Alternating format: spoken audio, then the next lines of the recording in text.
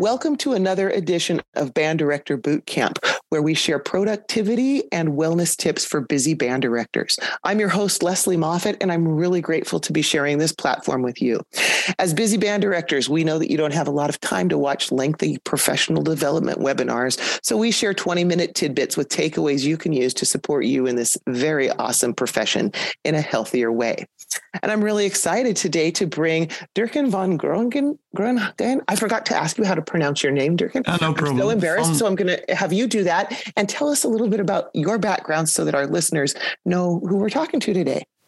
Okay, thanks for having me.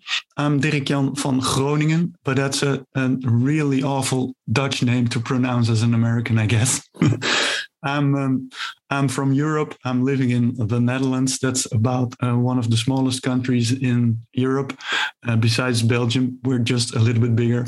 And I'm a percussion specialist, and I teach in a private music school about 15 kilometers from my hometown, Zwolle, which is about in the center of the Netherlands. And I'm a professional educated percussionist. I'm composing, arranging, teaching, and writing music for percussion ensembles and bands as well.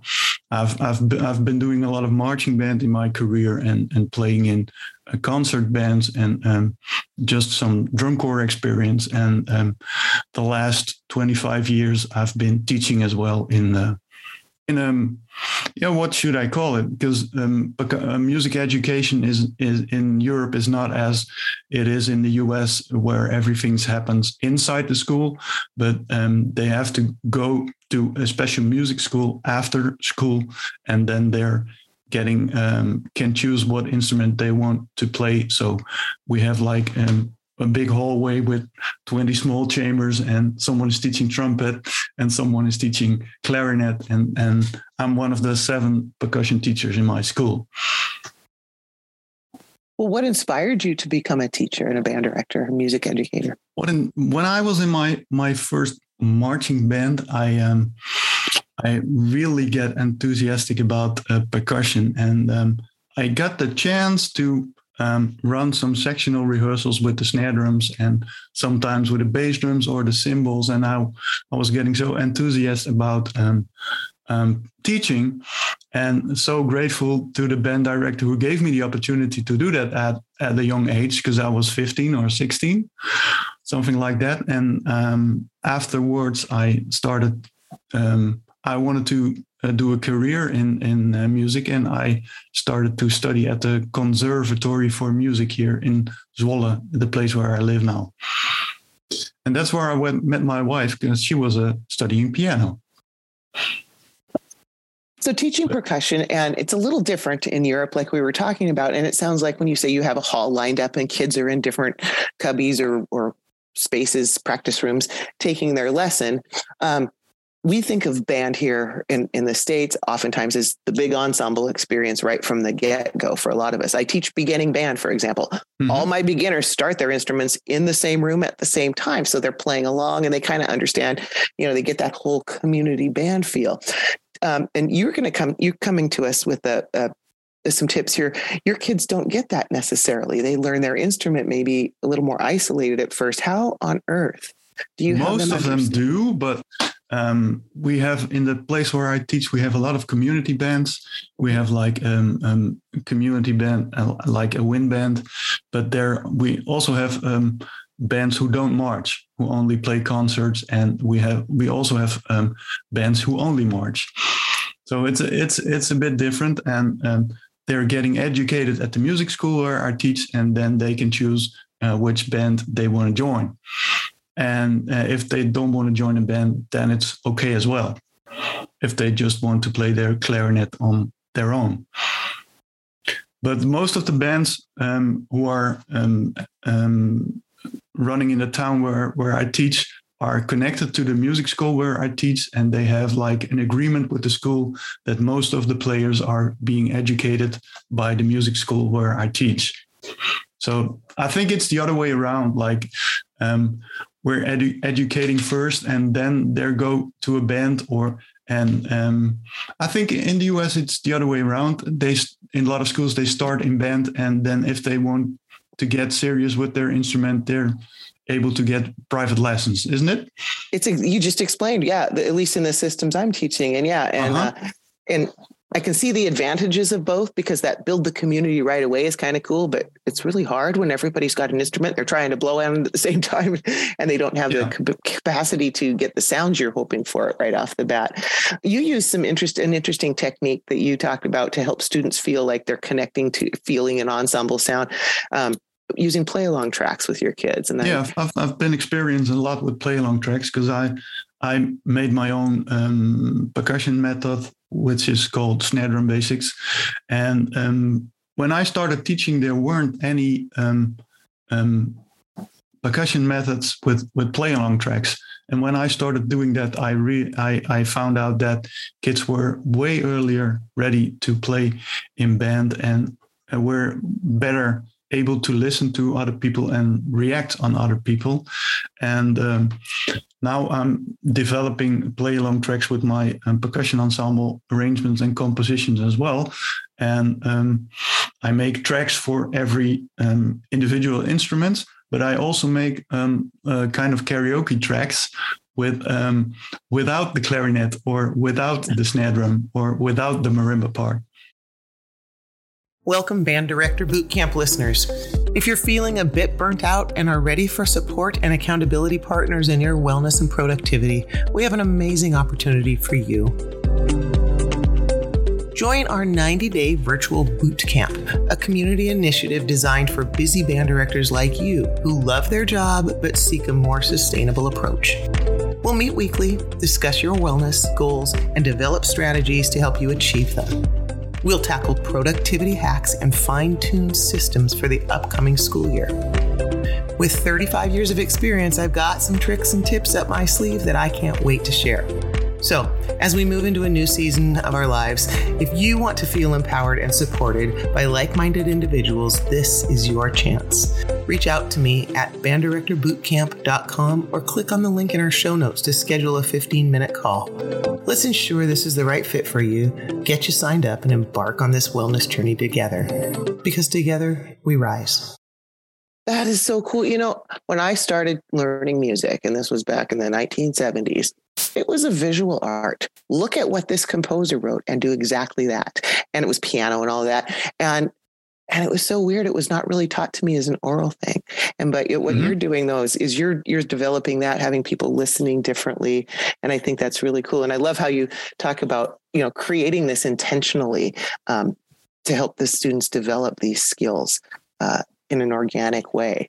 And I'm going to jump in now because you had also talked about it. I want to tell all our listeners that Dirkjan has offered to provide us with a copy of an ebook he created, because not all of us are percussionists, and we're teaching bands that have percussionists in it. We don't always serve them well. And his book is called 15 Mistakes to Avoid as a Percussionist. And then I got the first part of your subtitle as the 50 most stupid mistakes I made as a percussionist. Tell us the whole subtitle. It's great. The 50 most stupid mistakes I made as a percussionist to laugh at and take advantage of to run more effective band or percussion ensemble rehearsals. And who among us does not need to, first of all, laugh at somebody else, because we've all made stupid mistakes. That's always fun. Yeah. But then learning from someone else's mistakes or challenges or whatever you want. I hate using the word mistakes, but that's where the growth happens. And if you're willing to put those out there and be vulnerable so that others of us can learn, that's great. So all you listeners out there, he's going to have a link available, and we're going to have that in the podcast notes. So we'll put it in the show notes. Yeah, in the show notes, so that you'll be able to download it and use it. Just to give a small example, when I was studying marimba, when I learned to play with 4 mallets, there was always on my left hand one note, but I will always play the same wrong note in the same piece. And then I came up with the idea to pick a small nickel and put it on the wrong plate, and when you hit it, it makes an awful lot of sound, and so you get it out of your head to hit the wrong note again. That changed your habit because you had a different sensation or a different sense. Yeah. Oh, brilliant. I'm not laughing at you for that one. I think that's pretty genius. And that's one of the tips in the book. Oh, I can't wait to read it and use it and apply it. That okay, so cool. One of the other things before we started recording this that we were talking about that you mentioned that I'd like to touch on a little bit is that this job is hard and it can take a lot out of us, and it can, I don't know about you, kind of be obsessive, but you have found that there are some things you do personally, some activities. Can you share with us what you've done and why it's such an important part of helping you as a person and how it carries over into your work life? I do a lot of things to keep me physical in shape. I go to the gym twice a week, and I do some jogging and running twice a week.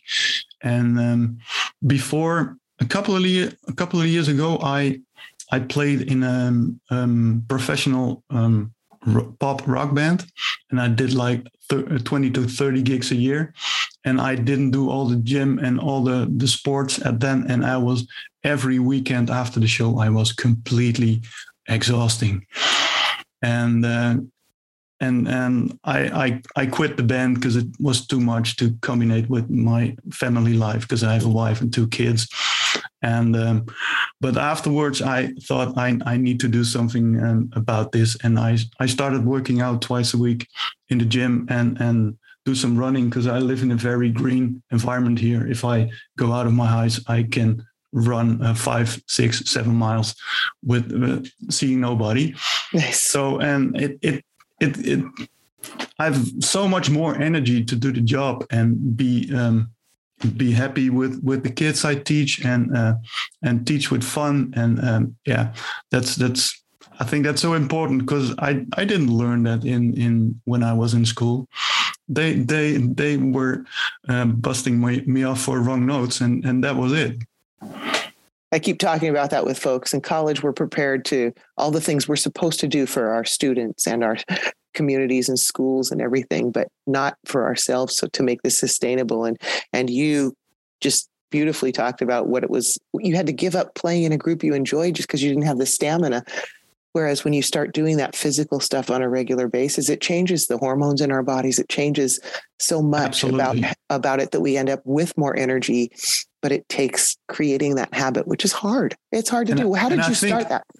I think if I knew that before when I was studying, because I went to school every morning at 9 o'clock to catch up with my marimba and my snare drum and make some hours. But, and then, you can't study for 4 hours in a row. That's almost impossible.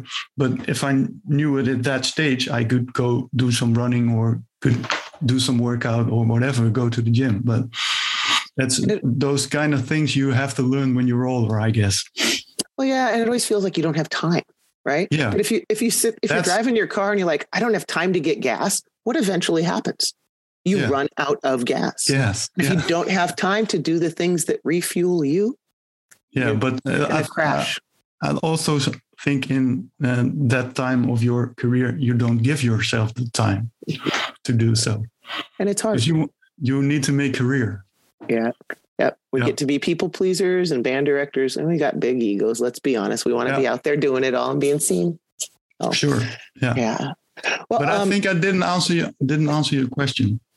I forgot what my question was now, but just the importance of including the personal or the physical activities and the impact that it has had on you beyond, just the personal stuff, how it carries into your classroom and helps you be a better teacher because you've got more stamina. So we got to that. We did get to that. Absolutely.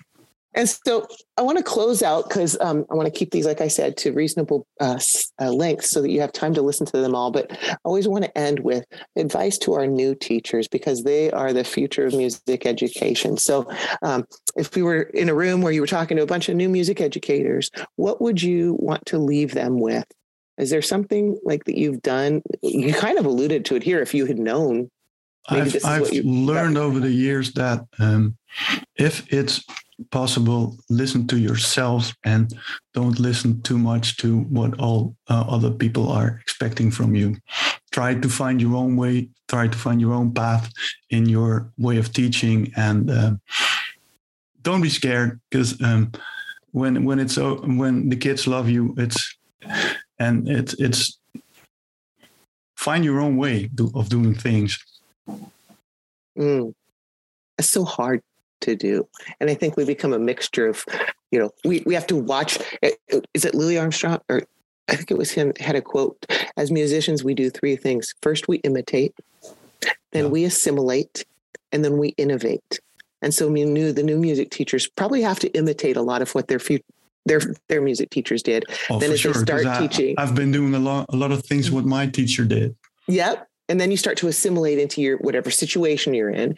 But then when you become more comfortable and you've got this big bag of tricks, then you can dump out all the bags of tricks and really innovate your own teaching style. But it takes time, doesn't it? It takes time. And intention to be paying attention. So I love that you say finding your own voice and being your own person.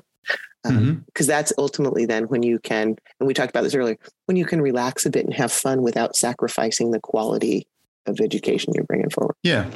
Try to have fun with your students as well. Yeah. And then they'll have fun. And as we discussed before this started, when we associate an emotion like fun or something, happy, whatever it is, with something we're trying to learn, it's another way to help us remember it. And that's so important. So the fun factor is real. It is a really important piece of what we do. And like you playing those tracks along with your kids, that kid might not sound very good by himself, but when he's got that whole group playing along with him on the recording, it shows him what's possible. And the fun thing is, for me, I experienced that if they're doing that at home, it saves me more rehearsal time, and because they've prepared the rehearsal at home, and so you have more time to have fun because they did some preparation at home with the play along tracks, with the karaoke tracks, and when they're coming to the rehearsal, they know their part for the most part. They know it already, and then you have time to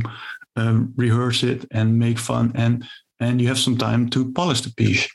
Because I think it's not always time to polish pieces.